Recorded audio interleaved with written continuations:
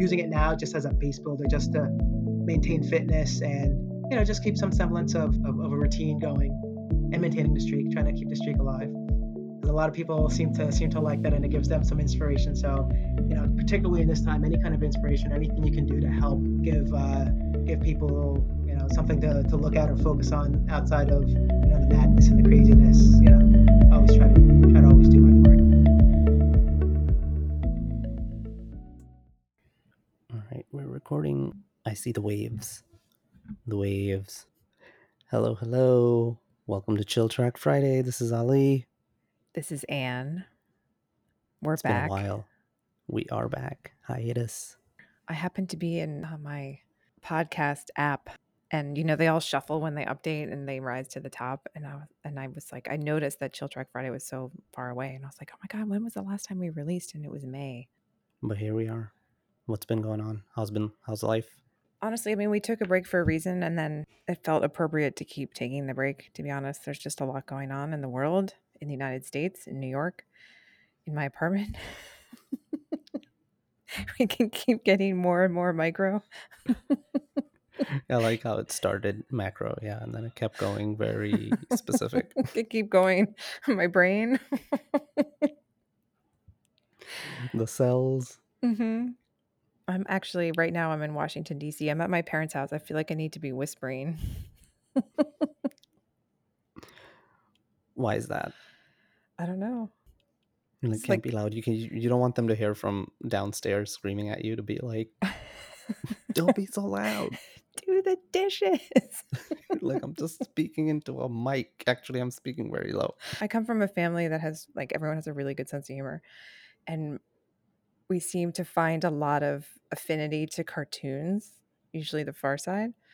But in this instance, there was a cartoon on the refrigerator. This woman's lying on a couch and she's holding all these lotions and potions and things. And then the tagline is the best way to feel like a kid again is to go home and visit your parents. Forget the anti-wrinkle creams and things like that. It's go spend some time at home. It's nice. It's a nice feeling. That's good. I know. I remember earlier in the day you texted and you said, oh, it's so nice to be here. Well, it's particularly nice because, for all the reasons that it's nice, but also I've had no gas in my apartment in New York for going on 4 weeks. So it's nice to have some home cooked food because I've had Wait, that's still going on? Yeah. They canceled again. Now it's next Friday. Wow.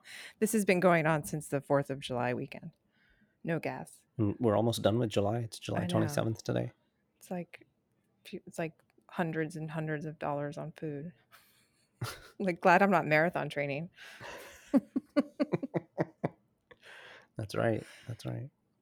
What are you up to? Not much. Work's been extra busy recently, which is good, I guess. Things haven't slowed down. Not much. I actually haven't run in 5 days. There are no races. There's nothing going on. So I'm just taking it easy. Speaking of nothing going on, did you get your email today from the London Marathon? I did receive an email, but I didn't read it. What was it about? They're still deciding. They're still deciding. Yeah. Now they've pushed it off. We will know by August 7th. So what does that mean? Training goes on? I know. Tickets should be bought. International travel's happening. Forget the pandemic. I'm what planet? What world are they living in? Don't they still have people? They have quarantine still for people coming from, I know, the United States. I don't know about anywhere else anymore, but it seems a little bit out of touch with what's actually going on. It really does. I'm kind of confused. I did start laughing when I read it. I can understand why they wanted to go on. I can understand why all of the race organizers of all of the marathons want them to go on, but I don't know. I'm not running it. I'm glad I didn't open the email. I would have just. Well, I guess I should have. It would have been interesting to laugh in the middle of the day. So yeah, maybe they may do something just locally. Still, now I'm laughing at what I just said. You're laughing at what I just said.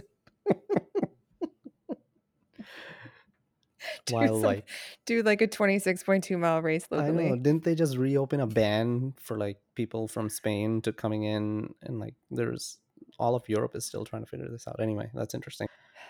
And we'll see. I read today that Google told their employees that can work from home, that have the ability to work from home, they can work from home until June 2021. Oh wow. So they extended a whole year. They said you don't have to come into the office, Oh except for my like gosh. infrastructure people who have to be on location and stuff like that. But which is, I would still argue, about 70% of their workforce. And what about Thomson Reuters? Yeah, I think we are pretty much done until end of the year as well, and they'll decide then. So yeah, speaking of, I don't know what's happening with London Marathon on that. Should we talk about our guest a little bit? Yeah. Because there's a little bit of a background story you have to give first. Did we already talk about your New Balance Grand Prix race on one of the episodes? No, I don't think that we actually did. We talked about the races leading up to it. How was that? Well, first of all, it seems like decades ago. Mhm. It was in January of 2020. So pretty much a lifetime ago. It was pretty And cool. yeah, and then there was quickly the lead up to it. Like how did you get entry into it, and the story behind that? Because that's connected to the person we were going to interview. Yeah, totally. Okay, so I ran a race in January called the Women's Masters Mile at the New Balance Grand Prix. And the New Balance Grand Prix is a professional race, and it's the first race of a international circuit race, basically professional race. And they a couple years ago they started a Masters Mile, but it was just the men's. And then in 2019 they opened it up to women, and I heard about it, and I set my sights on it, and I just wanted to run it. And I found out like who the organizers were, and I raced hard. I was injured all of 2019, so I couldn't actually have a track season at all in the fall, and I couldn't run the Fifth Avenue Mile. So I didn't have a time since 2018 when I ran 5:19 at the Fifth Avenue Mile. So I had to kind of prove that I could pull something off close to that. And so I emailed this guy named Mark Williams, and I introduced myself. I remember I was on Martha's Vineyard when I wrote him the email. So I wrote to him in August, and I introduced myself, and I told him my history, and I told him all about my injury and that I didn't have any current times. And he said, keep in touch, just try to get on the track, and we'll take it as it comes. And then I saw him at the Fifth Avenue Mile. He's a top, I mean, we're going to read his intro soon. He's a top Masters runner on the track circuit. And I introduced myself to him at the Fifth Avenue Mile, and I was on the sidelines. I didn't run. And we just kept in touch. And I ran 3 qualifying races in the fall and got a spot in the race. And that happened in January in Boston. God, the lead up to the actual race was crazy. I was so nervous. I was so nervous that by the time it happened, I was so exhausted from my nerves. And I ended up actually, I mean, I got 3rd in the race, but I keep wanting to qualify this and say that I had a bad day. I obviously didn't have a bad day because I got 3rd, but I didn't feel good. I felt really bad in the race, and I just felt so sluggish. But I experienced what everyone talks about, how track is not about your time, it's about your placement and it's tactics. And that was really what I experienced. And you and Arlette came up and you watched, and my best friend Angela, who lives in Boston, came with her husband and 3 kids. And my best friend from the 3rd grade came, and it was like really special. It was a really special day, and I got a bib with my last name on it, and it's on my fridge, and I'll never forget it. Yeah, this was at the Reggie Lewis Center, right? Yeah. In Roxbury. In the arena. It was like, was it the first race of the event? It is, yeah. It is. Yeah, I was there. It was so amazing to watch the whole race unfold.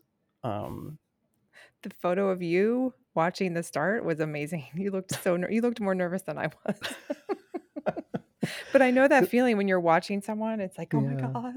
Because I'd like seen you train for it and like was there at most of the training sessions, and so it was just, and I like walked into the arena and I was like, oh, this is kind of big. Yeah, that's how I felt too. Yeah, it was fun. The whole evening was super fun. Like all the events that took place, it was like being so close to the athletes in an indoor arena is kind of something magical. So it was a lot of fun. My favorite event was obviously your race for obvious reasons. But the entire evening was a lot of fun. And then later on, we had dinner with Mark and his wife and some of the other Masters runners, which was also amazing. That's where I got to know Mark, and I was like, wow, this guy's story is amazing. It's so great. We have to bring him onto the podcast, and we finally have him here.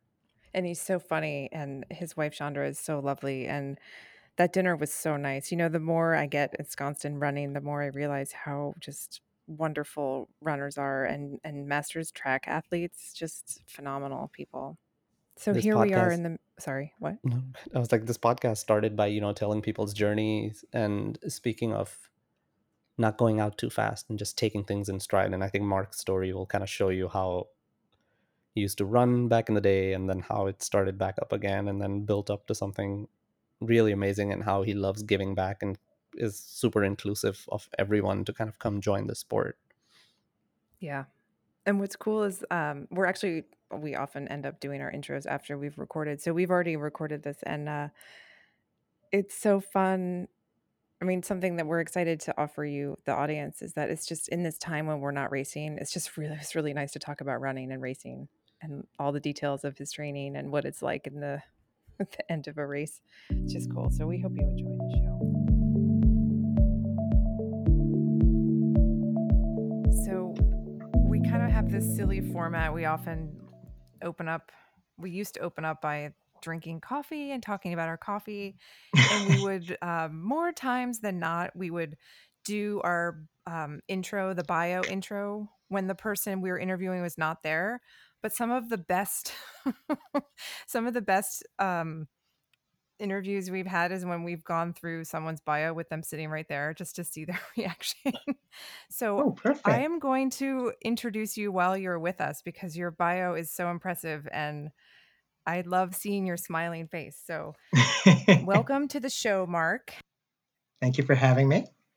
Mark is currently an engineer at Verizon, working for the network implementation group as a project manager.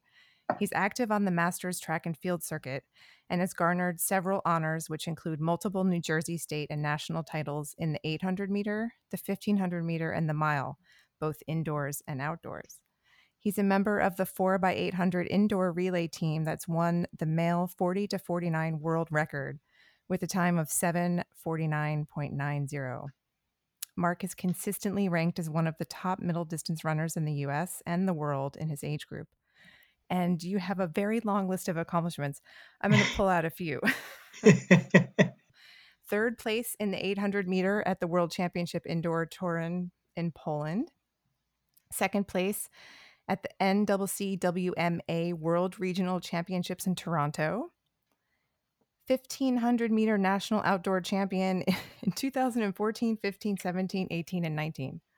800 meter national outdoor champion 2017, 18, and 19. 800 meter national indoor champion 2018 and 19. And the mile national indoor champion 2019. And that's just a small handful of your accomplishments. So welcome, welcome, welcome. Thank you. Mark, no accomplishments in 2020. What's going on? Is there a pandemic or something? It's like an off season. Yeah. Like forced upon the entire globe, right?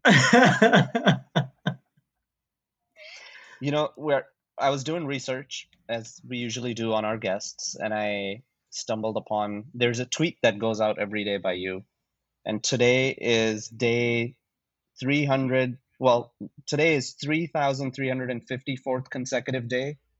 Yes. Yeah, but I don't. The tweet hasn't gone out. What's going on?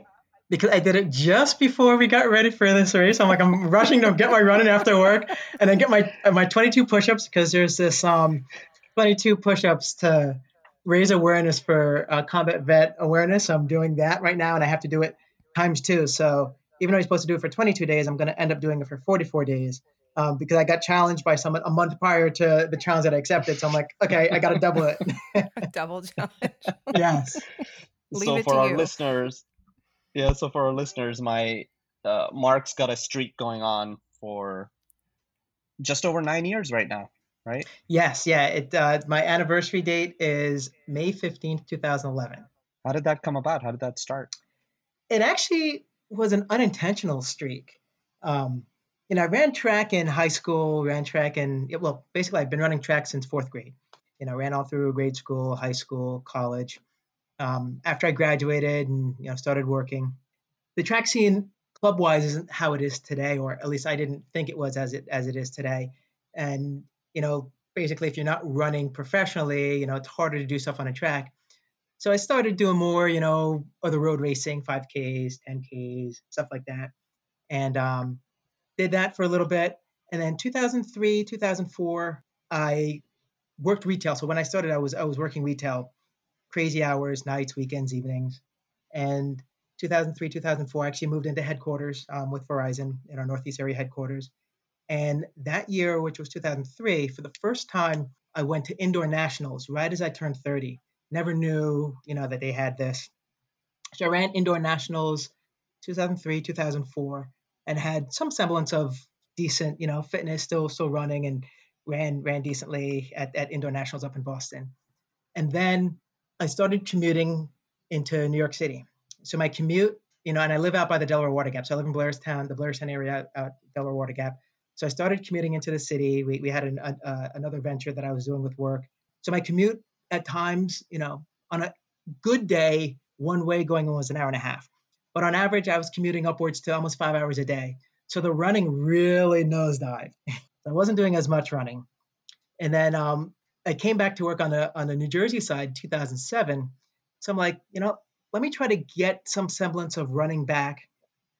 So every time I try to piece together a couple days, you do it for a week, maybe two, where you had some kind of regularity, and then you'd fall off the horse. And that happened for a few years, up until probably 2011. So 2011, I got back from my cousin's wedding.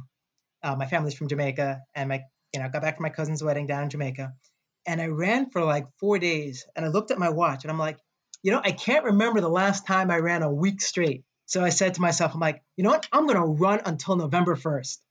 And I told my wife and my sister, and they looked at me. They're like, why do you want to do it till November 1st? See if you can do it for a year. So then I'm like, okay, well, let me see if I can do it for a year.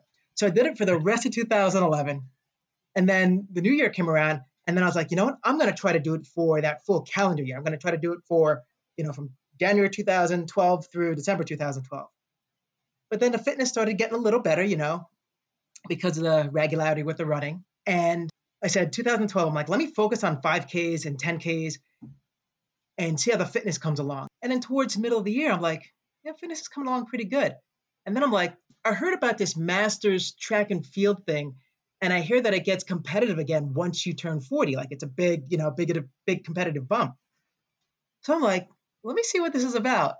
So that season, I jumped into the Army, meets at the Army. So I did a few Army meets, and came back on and saw the competition. It sort of kind of ignited that competitive flame. And I'm like, oh, this is awesome. So started running, doing all that stuff. Then I went to indoor nationals, which is really, where it starts to get, the competition really steps up. And I get in, and I see this guy, Jason Rhodes, and I'm like, I think I know that guy. I think I ran with him because a year when I was in college, I ran club for 1 year because I took a fifth year, so I didn't have eligibility, so I ran with Shore AC. And I'm like, he looks like the same guy I used to run with at Shore AC. I wonder if it's the same person. And I knew that he lived down in Princeton, but he was based on a California team. So I'm like, I don't know. But then when I saw him, I'm like, oh, hey, Jason, same person, which was kind of neat. And then you heard rumblings about, at least in a master scene, about Lance Elliott and Nick Berra, the big rivalry that they had. So you knew a couple names on the master scene. And in our race, it was me, Lance Elliott, Jason Rhodes, and the race goes off. And, usually step back on a track after how many years? You're like, yeah, I'm going to step back and I'm going to be right where I was in college. I'm like, it doesn't work that way. I got everybody that steps on the master scene. I'm like, it takes time to get back to some semblance of fitness. But we stepped on a track and ran the 800, and we're going through, we're neck and neck going into the last 200 meters. And we start to kick, and we're all right there. And I end up finishing third, but we're all right there. And I'm like, oh, this was awesome. And then in the unseated heat, you had a guy who, at the time, I had no clue who he was. But Ed Winslow, who was actually part of our 4x8 team that broke the world record, was on that. And he's a 400-meter guy, but trying to step up a little bit. He came back out of the unseated heat and beat me by 1/100th of a second. And I was like, whoa, this is so awesome. This is like so competitive. So that really ignited the flame. And then what really threw me over the top was I didn't realize they had this Masters ranking. Particularly at the bigger meets, they automatically put you in, and you can go in and update your results. But during the outdoor season, I'm doing my thing, going to the races, and then I get this email from this guy out in California, and he emails me, he's like, we're trying to fill the fields for the Masters exhibition event in Des Moines, Iowa, and it's at national championships for the elites, which is basically the qualifier for them to go to the world championships. So if they finish in top 3, they would go off and represent the US at the world championships, which in an Olympic year would be the Olympic trials. So of course I knew nothing of it. I'm like, and he calls me up, I think it was like 3 or 4 weeks prior to that. So I'm like, well, I got to see what I'm doing on my calendar and what I'm doing.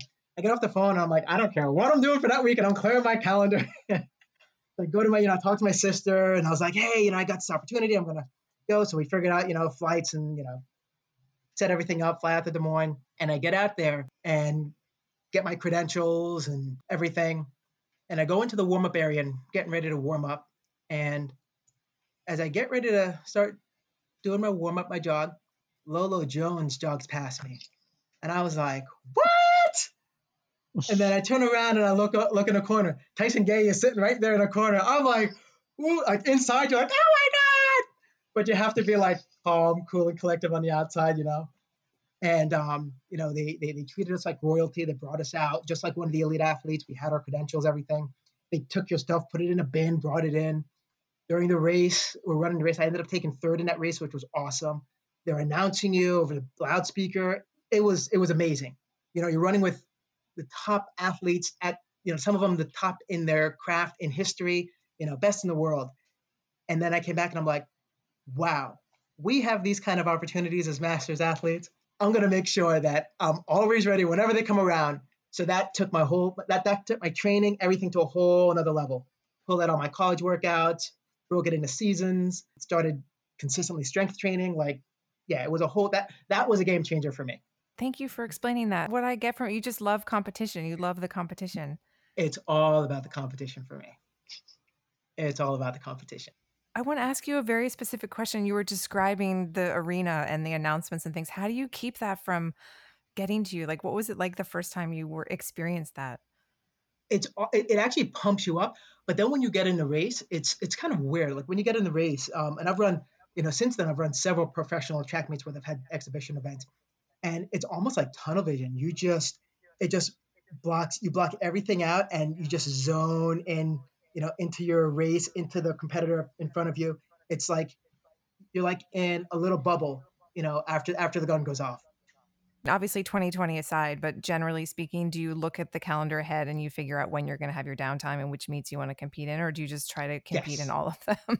No. Well, I do compete quite a bit, but I usually have key races that I focus in for the season. So I do put a schedule together. So I do an indoor and an outdoor schedule, and then I have the main focal races. So generally, you're trying to ramp up where you're building to peak, either most likely at either nationals or worlds. And the world championships, they generally alternate. They have them every year, but indoors 1 year, outdoors another year. So they alternate each year, and ideally, um, you know, you aim to peak for worlds. So all your competitions are based on that, and sometimes I use some of the competitions, like the races at the Armory or some of the smaller meets, like the state championships, as hard workouts and time trials, so like a fitness test as we lead up to the peak focal races. I think I know the answer to this, but I'll just ask it anyway. So these are pretty tactical events, right? You're going in to compete, place.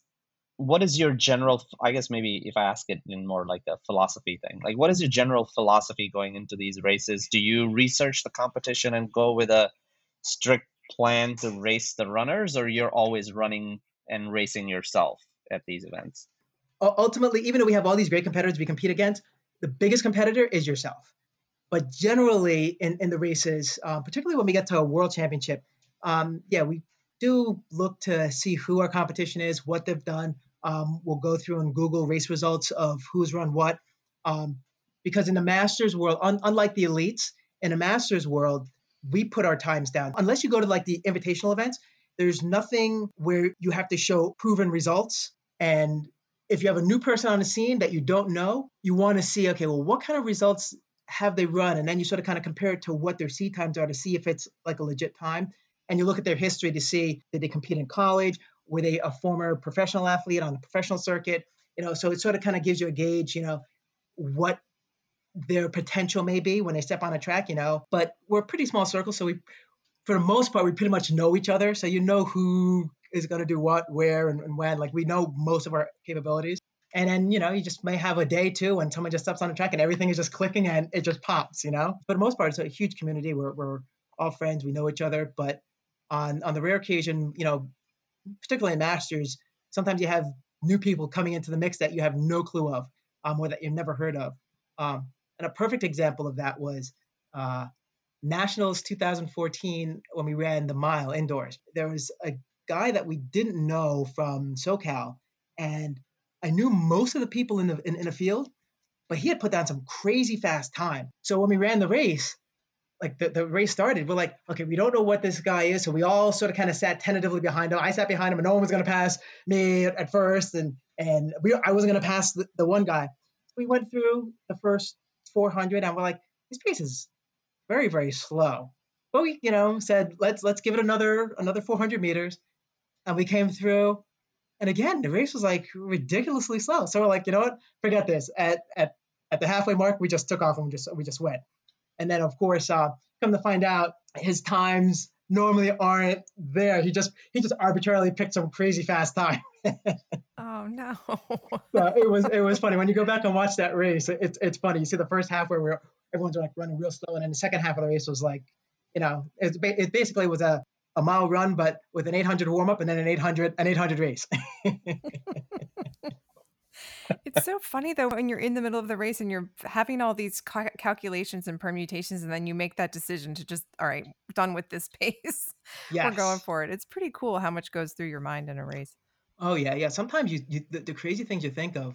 One race that I had, which was it was a 2015 season, and it was the indoor invitational meet. So this was the indoor nationals for the elites, and they had a 1500 exhibition event in this race. And then we had John Troutman, who was a Masters athlete, and that year he had just come back on the scene. He ran pro back in, I think he was in the '92 Olympic trials. He had beat Ted Williams, who was the big heyday distance runner for the U.S. in that season or that time. So he had stopped, but he met back up with his trainer, Coach Gagliano, who has trained numbers of Olympic athletes who have made the stage and gone on to do amazing things. He's just an outstanding, amazing coach. John had linked back up with him and was starting to chip away at some of the, go after some of these records. Like he lowered the mile world record down to 4:12.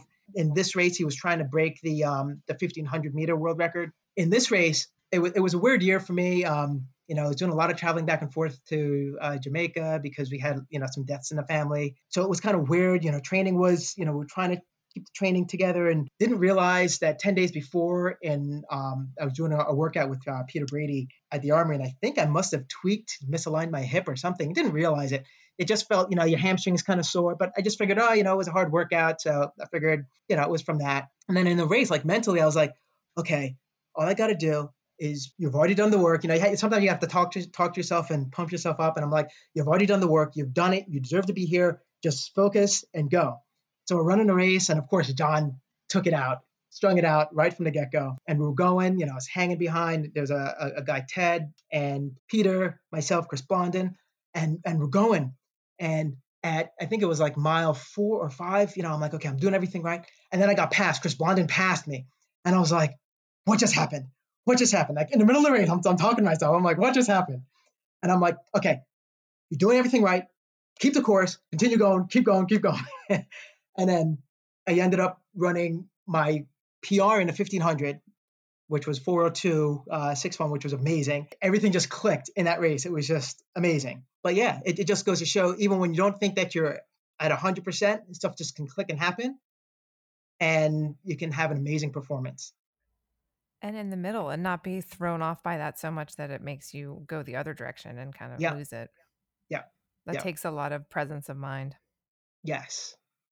And just really believing in yourself and your ability and trusting the process. Do you have a story that's on the other spectrum where you also have the days when it doesn't click and there is a lesson in there too? Oh yeah. Well, okay, 2018, my 2018 season. So the end of 2017, right after worlds, I had a coworker at work who actually trained. We have a corporate medley, a corporate distance medley team that we put together for Verizon that runs. We go against like GE, Raytheon, a bunch of different corporations at Penn Relays. So I usually field a team, and it has to be one Masters runner, one female, and then two 18 or older employees, have to be full-time employees. And so he kept pinging me. He's like, you need to come see me. You need to come see me, So I was like, okay, I'm like, after my 2017 season, I'll come see you. And, he's a strength trainer and, serious equipment and stuff that he has at his house. So I started working out with him, strength training. Like I had my own strength training regimen, but working with him brought it to a whole nother level. Even though I'm a middle distance runner, he trained me almost like a sprinter during our training sessions, when we're ramping up, where I'm leg pressing upwards to, over 700 pounds. So moving serious weight and doing all that. So that indoor season, your body's still acclimating to it. I ran, and then I had just moved into the M45 age group. So I wanted to try to make, a legitimate run. Like the season before, I ran 157 flat, and indoors, the American record for the 800 was 156.10, set by Nick Barrett back in 2014. We'd helped pace him through that to get to that. So I'm like, it's definitely a stretch to get to that, but I think I might be able to do it. You never know, if you get on the right track, the right day, everything clicks, it can happen. And, I wasn't far from it. And physically, I know, I'm there, I can do it. So at nationals, this year, indoor nationals were in Landover, in Maryland. So it was a flat track, slower track. And I knew that the chances of doing it on that track were very, very highly, highly unlikely. That year, Peter Brady wasn't running. He came down and ran the 1500, but didn't run the 800. And usually Peter and I push each other and go back to back. So I knew going into the competition that I didn't think that there was going to be anyone there to really, really push me to at least to an American record pace.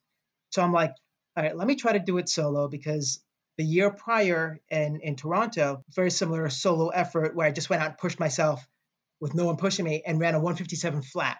So I'm like, worst things can happen. My body's stronger, what's going to happen?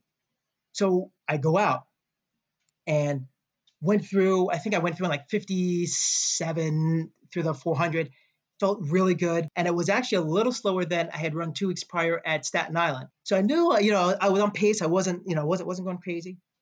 And then I came through at the 600. I think I was like 126 going through the 600 with 200 left. And then on the backstretch, the monkey just jumped, and the monkey just jumps on your back. I felt it coming. And the last 50 meters, it was ugly. I was just holding on, and you're moving like in slow motion. You're just going, and I could feel just so heavy, and legs were heavy. And I knew, once you start stumbling, your spikes hit the ground, you're done. And right as I was coming up on the line, my spikes hit the ground and I'm stumbling, and I already saw that I was going to fall and go down. And I'm like, just follow the line. Just follow the line. And you're running scared too, because you're like, they're going to catch me. I'm like, I don't want, I went out so hard, and you're like way ahead of everybody. And then to crumble and have them pass the line, you're like, no, don't happen. And I crumbled and collapsed right over the finish line. Like maybe a second or two before the next guy came. I was like, whoa. And I was like, I was done. Talk about leaving it all on a track. It was, it was left literally all on a track. So that was a time when it was miscalculated, and, and it happens to the best of us. That's what competing is. You got to go out and give it your all. Yeah. You have to admire your conviction for trying and your courage. Yes. I bet 50 meters never felt so long. Oh yeah, it was like the longest straightaway ever. I wanted to ask you if you could tell us about your indoor relay team. So that race, when we broke the world record, that actually was my first full year on the Masters scene. So that year, Chris Blondin worked to try to put together a bunch of guys to work together to, put several teams together to make a run at the 4x8 world record. And as we were coming closer to the date, we had a bunch of like several guys, and we're trying to pull a bunch of guys across the country so that we could push each other, and then whatever team, put some comparable teams to go after this record, and then whatever team gets it gets it. And then of course, as we got closer, stuff sort of kind of fell apart and people fell off, but we were able to keep a core team. So we had Chris Blondin, who lives up in the Boston area, and he worked with his team, the Greater Boston Track Club. We had Ed Winslow, who runs for Southwest Sprinters out of Pennsylvania. He is primarily a 400-meter runner. You had myself, who's a middle distance guy, and then Nick Barra, who's also a middle distance guy. And in Central Park also put in a team, but their team was an M35 team. Peter Brady was on that. You had John Evan Hornsby, a few of the guys from Central Park, and then a bunch of Boston teams. HTC Harrier, I think, had 2 teams, and then there was another Boston team in there to sort of kind of help pace us through. We set it up. It was at the end of the Greater Boston, the BU last chance meet. It's crazy, all the administrative stuff that you have to do to ratify a record. So we had to make sure we had our our passports or birth certificates to prove our ages. They also had to make sure that there's a 0 test on the starting gun, making sure that it's calibrated with the starting equipment. It needs to be on a track that's been surveyed. And because Boston runs a handful of big time meets, including professional meets, generally that's always done at professional meets, because you never know if Usain Bolt or Bernard Lagat or any one of these awesome athletes are running to world class athletes that'll take down a record. So usually any meet that hosts professional meets usually has that done every few years. So you had to make sure all that administrative piece was done. So if the record was actually broken, that it would be ratified. And it needed to be its own separate meet. So even though it was at the end of the BU meet, it was almost like it was a meet that started right after that meet. We had the USATF officials there. So we had all the people there to sign the paperwork and do all the logistics stuff. And then we went out, and Ed Winslow was like, okay, I'm not a 400, I'm not an 800 guy. So I want to go out first because at least I know I'll have the pack to run with. So, we sort of kind of set up the legs where it would give us the most optimal chance. Ed Winslow led off. Chris Blondin was second. I was a third leg, and Nick Barra anchored. And when we ran, I think Ed, actually, this is the plaque behind me that has the this is the award that we got from that, which was kind of awesome. So I framed like there's a certificate and a plaque, and I have the result sheet in there. So I think Ed Winslow ran like a 1:59.6. I think Chris Blondin ran another 1:59 point. I ended up running a 1:55.75, which blew me away. I'm like, where did that come from? 2 seconds off my lifetime PR, which was crazy, which I set 25 years earlier. And then Nick Barra ran a 1:54.93, which was crazy. Oh my God, that's incredible. Yeah, it was. And the funny thing is going into that race, I was so nervous because 2 weeks prior, we knew that this was coming up, and you're doing, at the New Jersey Championships, I was trying to run and get a time below. I didn't break 2, and I'm trying to get a time below 2 minutes. And I think I ran like a 2:01, and I was so upset. And people were like, "Oh, that was a great time," but inside I was like, "No, that's not what we need. I need a better time if we're going for the record in 2 weeks." And then come race day, it just like I said before, everything just clicked that day, and it was awesome. It was an awesome feeling. That is so cool. You guys must have celebrated a lot that night. Oh, we were so pumped. And plus that night there was a snowstorm that was forecasted to come up. So we went out, we were pumped. I was like up all night. After we finished the race, we went out, got something to eat. And then I drove back that night, back home to 4 hours back to New Jersey. And I didn't go to bed that night. I was just so pumped. It was just like, yes. The amount of adrenaline that requires takes a while, I think, to go away. Oh yeah, no, it was awesome. And it was great because it was because right after we did that, on March 2nd, and then we going into the national season, and then later that month was my first World Championships in Budapest. So it was awesome to do that, and then lead into like a world event. Yeah, that's a real confidence booster. Oh yeah. Plus it threw my name out there because I remember that year, because 2013 when I first stepped on the scene, I'm like, nobody knew who you were. I'm new, just coming back into it. But then 2014, I'm like, okay, I know I'm gonna have a target on my back. People know who I am now. I can't be the dark horse anymore. You can't just blend in, yeah. Yeah. I know, interesting being in the spotlight. Is it true that you're nicknamed Mark Hot Rods Williams? Yes. Do I have that right? Yeah, Is that Peter Taylor's doing? Peter Taylor has coined that name, Mark Hot Rod Williams, because he's like, Mark Williams is sort of kind of, that's a just very common name. We got to just sort of kind of spice it up a little bit. So, and he started doing it actually the 2014 season. He started that, and which is it's so awesome because like when you're going, he's like Mark Hot Rod Williams. It's such an awesome. It's awesome. He's the announcer at the Armory, correct? Yeah, he does a lot of the Masters events, and he also Okay. does the Hartshorn Mile. Okay. He generally announces the Hartshorn Mile as well. That's the Yeah. one. Is that the one that's scored by age grade? Yeah, age graded, and it's usually the third weekend in January up in Barton Hall up at Cornell. Yeah, awesome event. I mean, that's run by Tom Hartshorn. I think that's by far one of the best Masters events out there. It's classy. So if anyone ever has an opportunity to compete in that, I highly, highly, strongly recommend it. I was a little bummed this year because it actually conflicted with the New Balance Grand Prix, and I work with I forget the gentleman's name now. I'm drawing a blank. Who puts Steve. the New Balance Grand Prix together? So I try to work with him to make sure that has a strong, very competitive international Masters field to mirror what the pros are doing. So usually I feel obligated to do that. And this year they clash. I'm like, in that kind of clash, I think the New Balance will win out over Hartshorn. Actually, can you tell us how you got involved in doing the New Balance Masters Mile, the Grand Prix? Yeah, the New Balance Masters Mile. So once I got on the Masters scene, so 2013, I was just learning all the different races and figuring everything out. So I heard about the Hartshorn Mile, and then I also heard about the New Balance Grand Prix.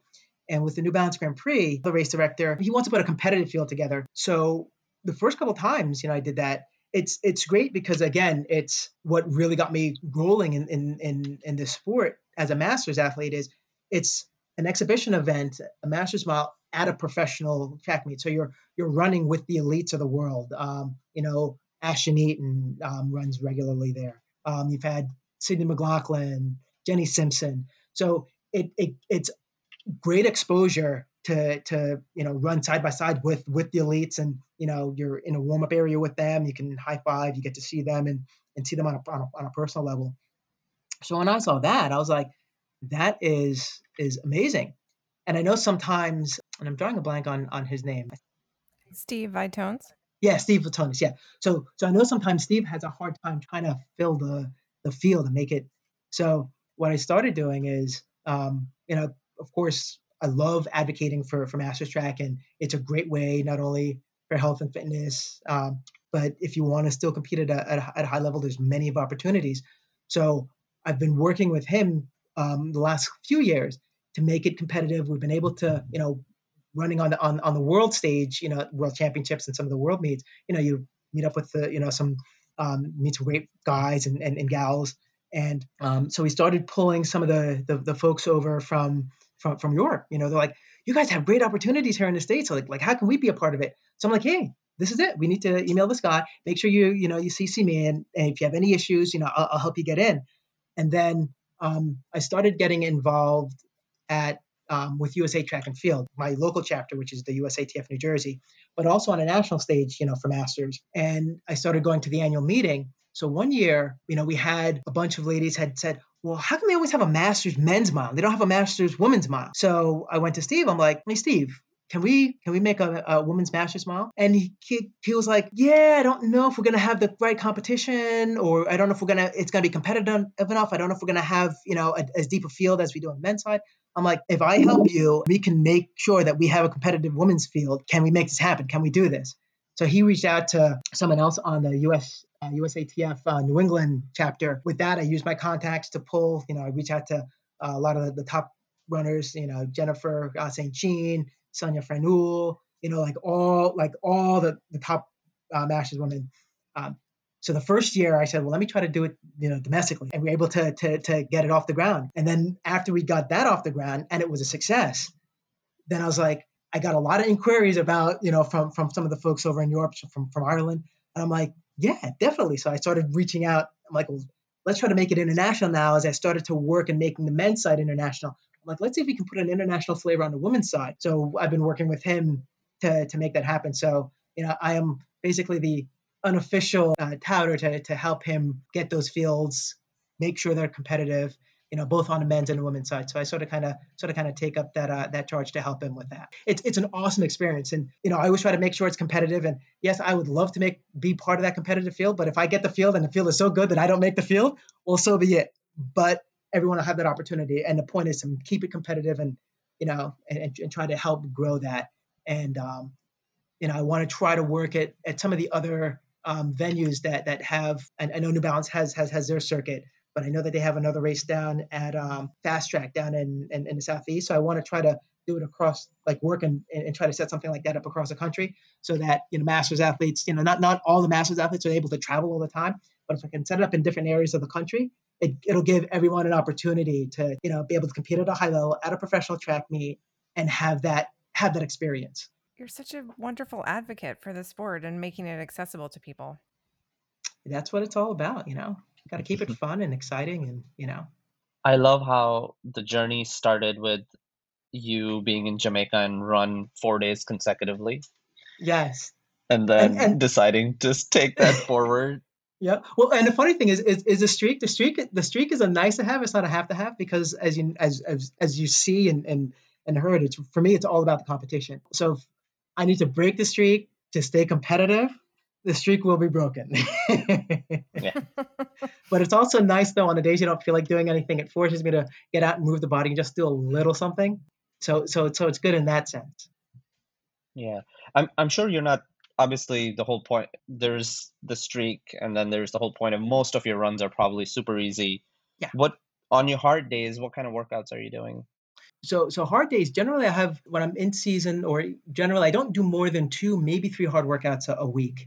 And like I said, all the others are very easy runs. So like a hard workout would be in the early part of the season, I generally do longer type intervals. So like 1200s, thousands. So like one of my workouts is 5 times 1,000, trying to target 3 minutes on, 3 minutes off with 3 minutes rest. And basically that's a 72-second quarter pace, which is roughly about like a 3K pace, which is that's a pretty hard workout to do.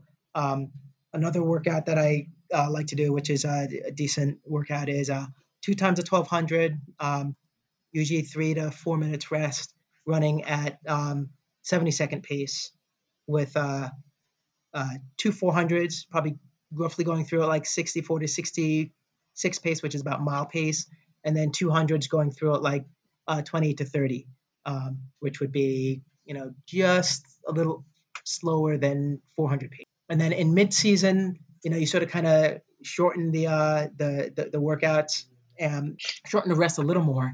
Another workout that's really hard is 6 times a 400 going through at mile pace, so 64 to 66 with 1 minute rest. Yeah, that one's hard. So you have to mentally prepare for it, particularly because most of the workouts that I do are solo. So you're actually out, it's you and the watch at the track. And then another workout that I do that's pretty hard, and it's a good tester that I do and this is towards the end of the season.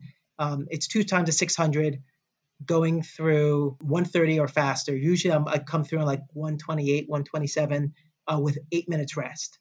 So full recovery. Sounds hard. Yeah. Based on the amount of recovery. Yes. Yeah. And generally every workout usually has, always has, the rest is always active. So even though you have the rest, it's always jogging. So once you start the workout, you don't stop running until you finish the workout. You always have generally a mile warm up and a mile cool down. Do you do like a long run? Anything that's like double digits? I do a long run once a week, but a long run for me, I'm a relatively low mileage runner, so I average anywhere between 28 to 35 miles a week. So I don't do a lot of miles. I'm not a high mileage runner, but as you see, when I do my workouts, my intensity is pretty high. But my long runs generally are anywhere between 6 to 8 miles.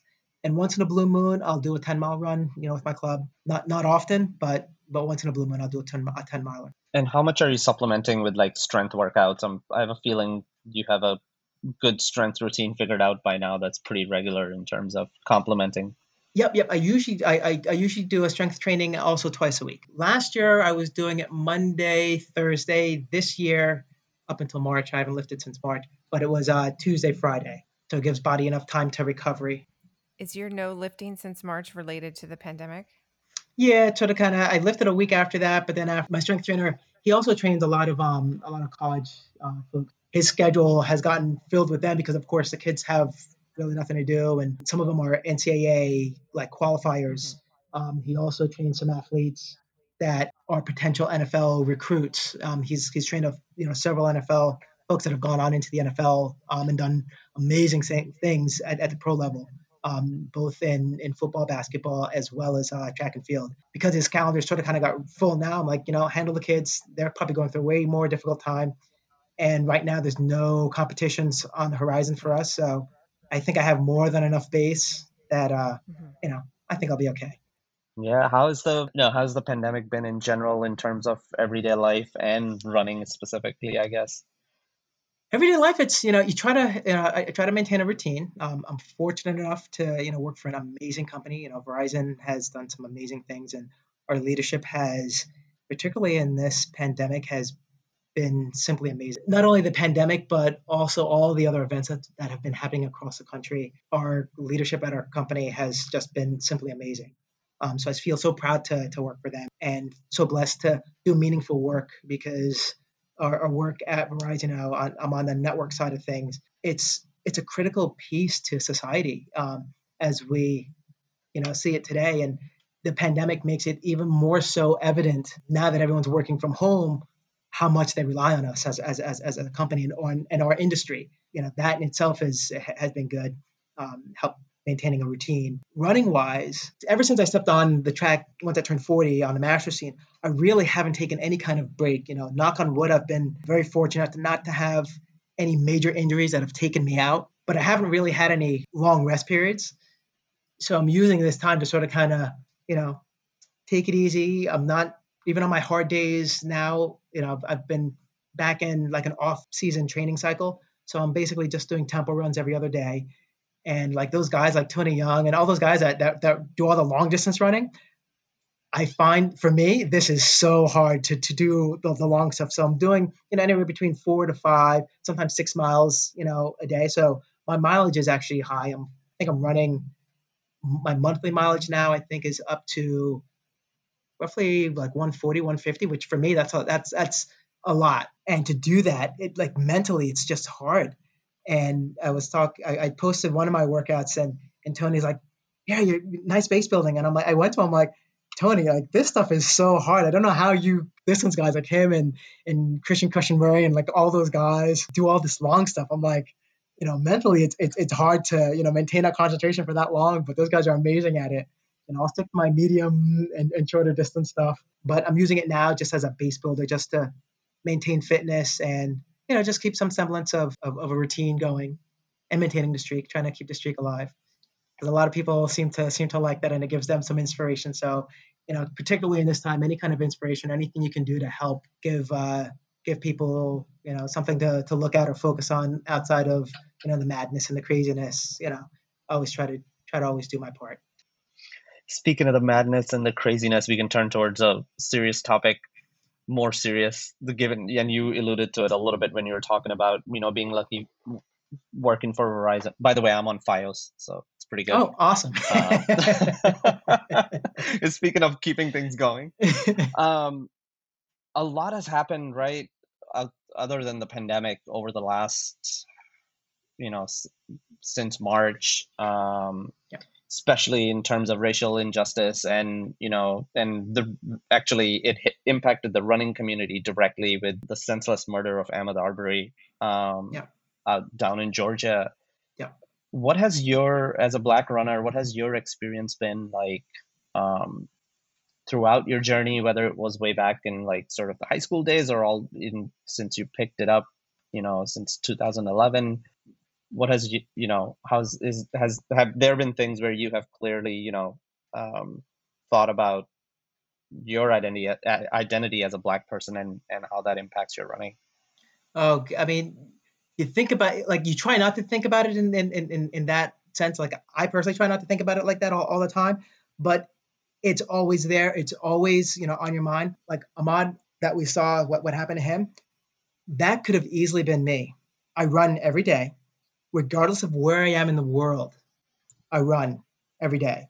I live out here in Blairstown. It's generally a white community, I grew up in this area, so I've always been in this general area, but that could have easily been me, which is when you look at it and you think about it, it's very very scary. The interactions that you see and you hear about with the police. I've never experienced anything crazy. I mean, I had one experience when I was in high school. We had stopped and we were coming off the highway in off of Route 80, and we saw a community that we're like, we wanted to go check this community out and see what it looks like. Never seen that one road, so we went in there. And apparently, we had driven in. I guess they were trying to do some kind of sting or some kind of drug bust or whatever, and we just happened to be in the wrong place at the wrong time. And as we drove up, it was 5 of us in the car. I was the only black person in the car, and all my other friends were white in the car. As you drove up, the one cop, we passed one guy who was walking on the street, who happened to be an undercover cop. As we got up, one of the other cops stopped. It's like, what are you guys doing back here? And as we stopped, the one cop from the back came running up. He's like, yo, those guys tried to run me off the road. And of course, blatantly lying, probably because of who we were. I bet if we were all black in a car, it probably would have been a totally different situation. But they came up and the other cop was like, just relax. He knew that he was inflating whatever he thought. They went in, they looked in our glove box and like, there's nothing there. But, they could have easily, I mean, you've seen and heard of where cops have done that and planted stuff. It could have easily changed, the course of our lives. Just a simple stop. And you see that over and over, day in, day out, in several communities across the country. And it's something that I mean, you see it, and it's commonplace. Like most parents of black children have to talk to them on how to act with the police. Most white families don't have to do that. They don't even give that a second thought. And it's crazy to have that difference, particularly in this country after so many years. It's still there and still very blatant, as we can still see. Have you had any incidents specifically in running? I'm keeping my fingers crossed. The answer is no. No, I haven't really. I mean, I've been fortunate. Generally, even like when I run here, because it's I live in farm country, so it's very rural out here. When I run, I make sure if I see I'm a very friendly person, so if I see anybody, I always wave to the cars. If I see someone walking inside the street, I stop. I'm like, hey, my name's Mark. I live in so and so. I'm right up here on the street, so so they know me, so they don't just think that, oh, who's this crazy black guy running out here, and we don't know who he is. So I make sure that, I know my neighbors and they're great. All my neighbors here are awesome. They know who I am. They see me. Even sometimes, out here we don't have street lights because we're out in the boonies. And back when I was working retail, sometimes I'd come home when I first started my streak. I'd be running at like 10, 11, 12 o'clock at night, to keep the streak alive with no street lights. So, but just my community knows who I am. I know them. They know me. Which is good. And whenever I see a new face, I always try to introduce myself, and because a lot of times I think it comes from folks not having that interaction and not knowing. So I sort of kind of try to, so to speak, nip it in the bud or hit it at the pass. Yeah. And say, hey, here I am, I'm good. When we first moved out here, my wife and I went to the bank, and we were going to the bank. We were here, we lived in, I think it was maybe 2 or 3 years we were already here, and we went to the bank. We had to go in the back to go to our safety deposit box. And when we went in, we went in, did our thing. And as we walked out, there was a gentleman that was at the counter doing something. And as we walked out, he acted like he had never seen a black person before. He like turned and just stared at us, just stared. And I was like, George and I thought it was quite weird. So we continued walking through. And as we walked around the side and walked out to the car, he like stepped back, like he wasn't even trying to be inconspicuous about it. He was just blatant. He stepped back and like looked and just stared at us. And so Sean just waved at him. We got in the car and we just left. But it was it was quite ironic, just weird, It's interesting to hear you say that, you try not to think about it because, running is supposed to be this democratic sport, or just you being out where you are. but it's still obviously in the back of your mind when you have to proactively go and introduce yourself and be, kind of in their mind, you're doing the work of neutralizing the threat if they're thinking a certain way, Mhm. right? Yeah. Trying to say, hey, here I am. It's all good, right? I've heard, just on this kind of having this discourse with other people of color, I've had to kind of like heard similar things from them as well. So that's interesting. You just my mind went somewhere else as you were talking about your streak, and you said, I've come home at 11 o'clock at night and time's running out after retail, and I have to go run and do the streak. What other crazy things have you done in terms of like making sure this streak keeps going? Oh, to maintain the streak. Oh, probably one of the craziest things I've done was when we had World Championships. They were in Daegu, South Korea. So our flight was leaving at 12:50 a.m. that morning. But of course, when we flew, we would be flying over the international date line, and we'd land the next day. So I waited until 12 midnight to start my run in JFK. So I did my run at 12 midnight to get my run in for that day, running through the airport. And my wife was like, and this was funny. My wife was like, "What are you doing?" And I'm like, I gotta get my run in. People in the airport, they understood what I was doing. I was getting my run. But she's like, "A black man running in the airport does not look very good." But I did my run.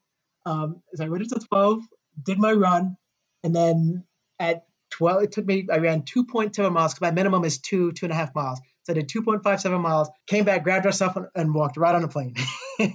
So I got my run in.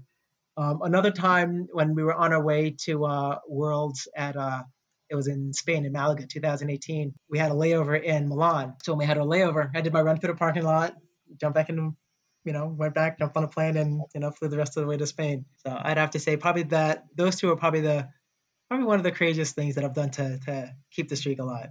So we both had the privilege of meeting your lovely wife Chandra in Boston this year. Can Mm-hmm. you have such a lovely story about when you guys first met and you went on a trip together? Can you Yes. tell us a little bit about? Oh, it was awesome. So the way that we met, we, of course, through work, we were trying to, I decided to do a marathon, and we did with our guy that runs our fitness centers, and one of our VPs. They did it through Team in Training to raise money for Leukemia Lymphoma Society. So we did it the first year, and then the second year I did it again. And the second year when I did it, it's the Disney Marathon that we did it at. I think it was the first weekend in January.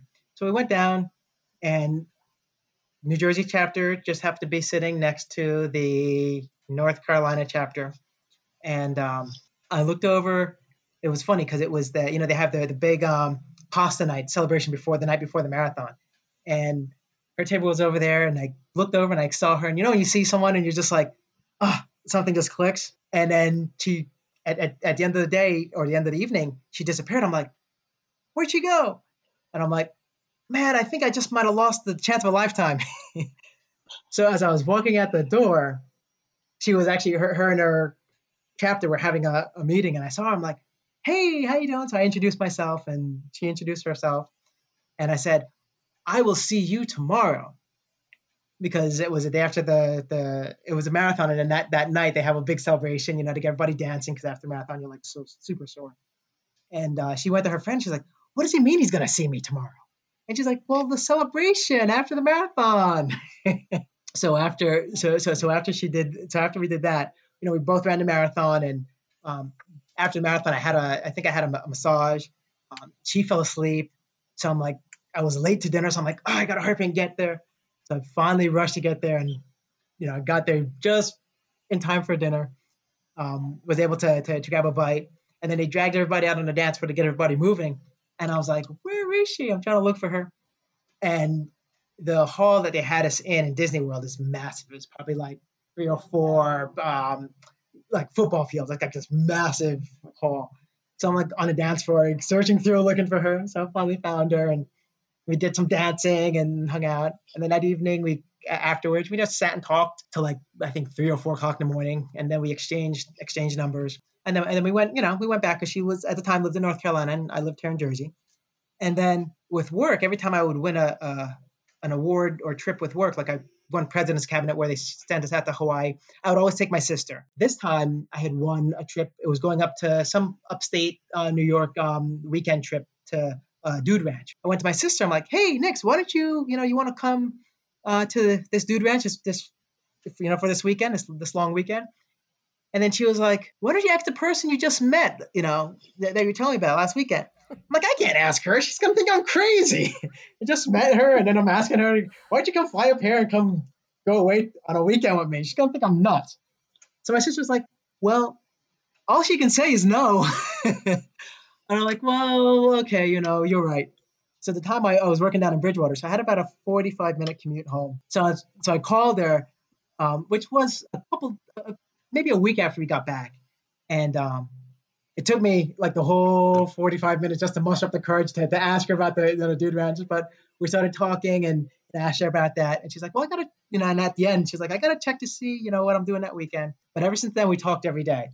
And then she came back and she was like, she had something to do that weekend down in I think in Fort Lauderdale. So we're like, okay, so it didn't happen then. But then a group of friends that I had met traveling the October before, we had met on a trip in Greece and Egypt. We all tried to meet up each year and go together. So this current year, which just happened to be, I think, just a little over under 6 months, we're like, let's go to Mardi Gras. We've all never been to Mardi Gras. So we all were planning to go to Mardi Gras. So I asked Sean, I was like, hey, we're all going to Mardi Gras. Do you want to come? And she went to her mom, and mom was like, do I want to go? And her mom was like, go, what do you have to lose? So our first date was Mardi Gras down in New Orleans. Go big or go home, right? Yeah. Yep. And then the rest, as you know, is history. So I met my wife my princess in Walt Disney World. It's so wonderful. Mark has to part a little bit of wisdom for our listeners. We usually end our episodes by asking, if you had one training tip for runners, you can only give one, what would it be? The one training tip is always be consistent and don't beat yourself up too much. Sometimes you have to make adjustments on the fly. Sometimes you get out and sometimes you're not clicking that day and, you're struggling through the workout.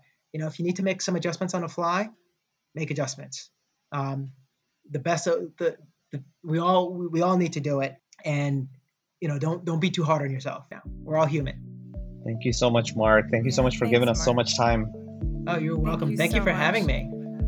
Keep inspiring. You're very inspiring. I see all your posts on Facebook. Keep it up. Thank you. We'll see you guys in 2 weeks. Awesome.